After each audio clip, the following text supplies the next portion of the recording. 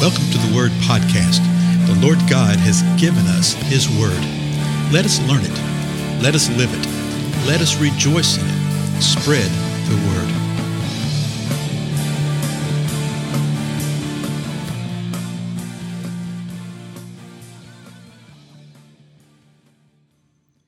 Blessings, everybody. This is Dale. Thank you so much for joining me today on the Word Podcast.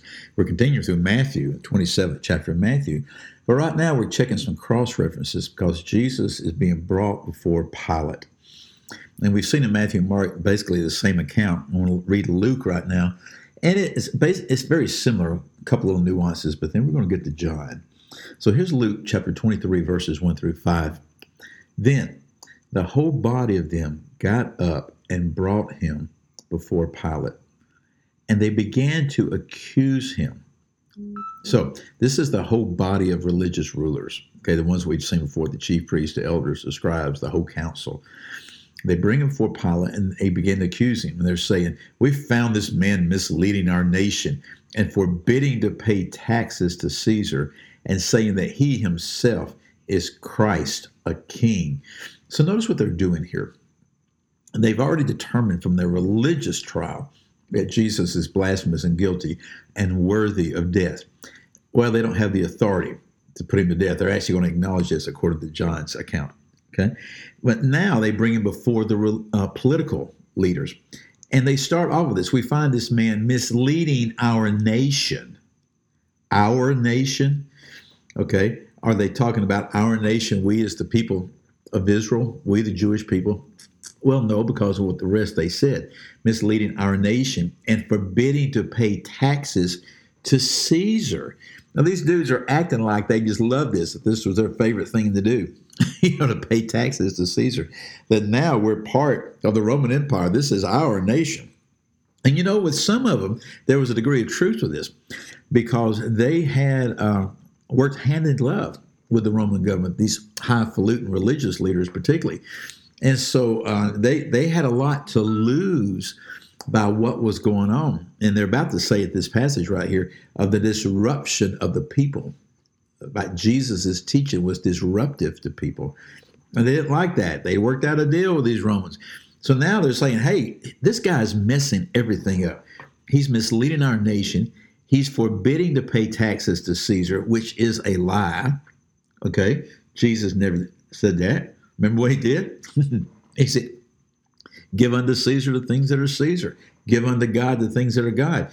And it so embarrassed the religious rulership. They're still mad about it. And so then they said this, that he is saying that he himself is Christ, a king. Now that's interesting, saying that he's the Messiah and that he's a king. So they're saying from the religious perspective, this guy is saying that he's fulfilling our beliefs, that he is the Messiah and that he's a king. Well, he's going to be the king of the Jews because Pilate's going to follow up with that. But they're also inferring that he's a threat, okay, that he's a threat to the Roman Empire because of what he's saying. And so you see that the real misleading is in the way that they state these things, in the way they're trying to guide Pilate's mind. Let me read it again. We found this man. So that means we've already determined. We've held our little adjudication on this thing. We found him to be misleading, and he's misleading our nation. Yeah.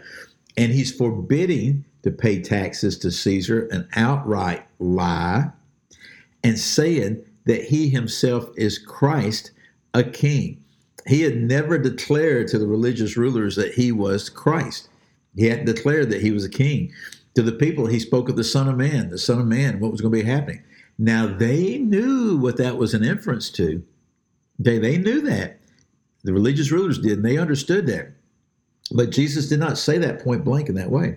So verse 3 continues on. So Pilate asked Jesus, saying, are you the king of the Jews? Pilate just cut to the chase. Jesus answered him and said, you say. Same thing we saw in Matthew and Mark. It is as you say. You say it, you're saying it. I'm not going to argue with you over that. Then Pilate said to the chief priests and the crowds, I find no guilt in this man. Well, how did he find no guilt in the man? Well, we're going to see in John later on, which I'm looking at the clock right now, will probably be the next episode. because there's just so much stuff there in John. But we're going to see the things that he said that Pilate's going, oh, yeah, there's no guilt in this man. But then even if we didn't have the account of what was said in John, just what we've seen in Matthew, Mark, and Luke right here, Pilate is looking and he's seeing how these religious rulers are acting and how they're behaving. Now, Pilate was wishy-washy on stuff, no doubt, because he was a politician. He played both ends against the middle. He's trying to figure out what's best for him, what's the best way to keep this position, what's the best way to keep peace in the midst of all this, okay? There's no doubt about any of that. But he was not a fool, and he was not stupid. And he saw how the chief priests, scribes, Pharisees, the council, he saw how they were acting. He saw how panicked they were. That right there, folks, is a major red flag to anybody who's looking for flags, okay? So he had seen all this stuff. And then he sees the demeanor of Jesus.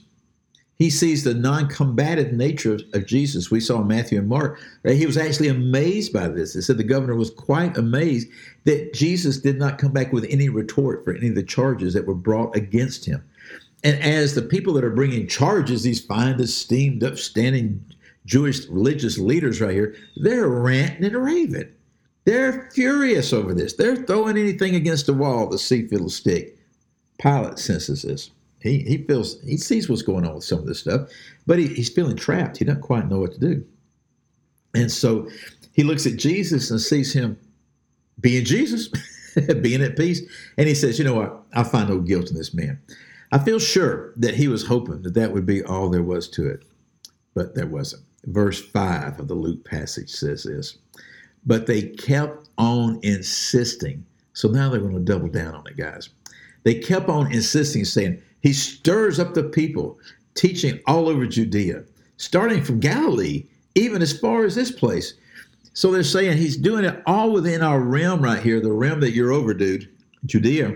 But you know what? He started at Galilee, which is north. He says it's going from Galilee even as far as this place. It's going from north to south. What he's been doing, he's been teaching the people. And this teaching has brought up a tremendous stirring up of the people, and we don't like it. And we think that you ought to be terrified. And we think, Pilate, you ought to be afraid too. But see, Pilate is sitting there amazed. He's sitting there dumbfounded. In the next episode, when we see what Luke says about this, we're going to see he's got a lot more information.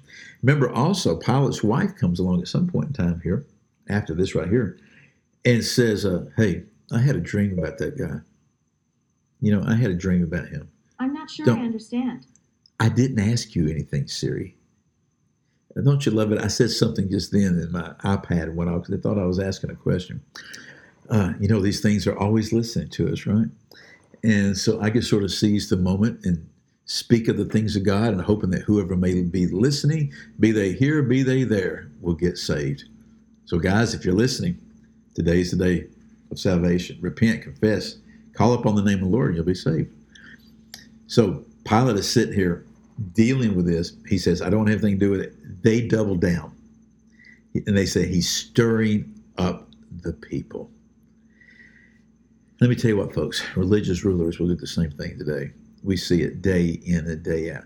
They're trying to protect their little thing. They've got this deal worked out with the powers that be, whoever they may be, and they're trying to protect that. And the last thing they want, trust me, folks, the last thing they want is for somebody to come in and just simply to state the truth of the Word of God because it stirs the people up. I mean, I've experienced that so many ways.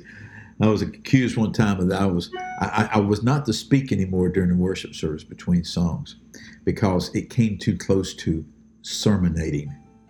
Sermonating, yes. And the whole idea was I might share a scripture passage. I might say something about this or that, and it'll be maybe 30 seconds, 60 seconds. 30 seconds of the truth of God is instill absolute fear and terror in the heart of darkness. Well, again, I'm Dale. Thank you so much for your time. We'll cover John in the next episode.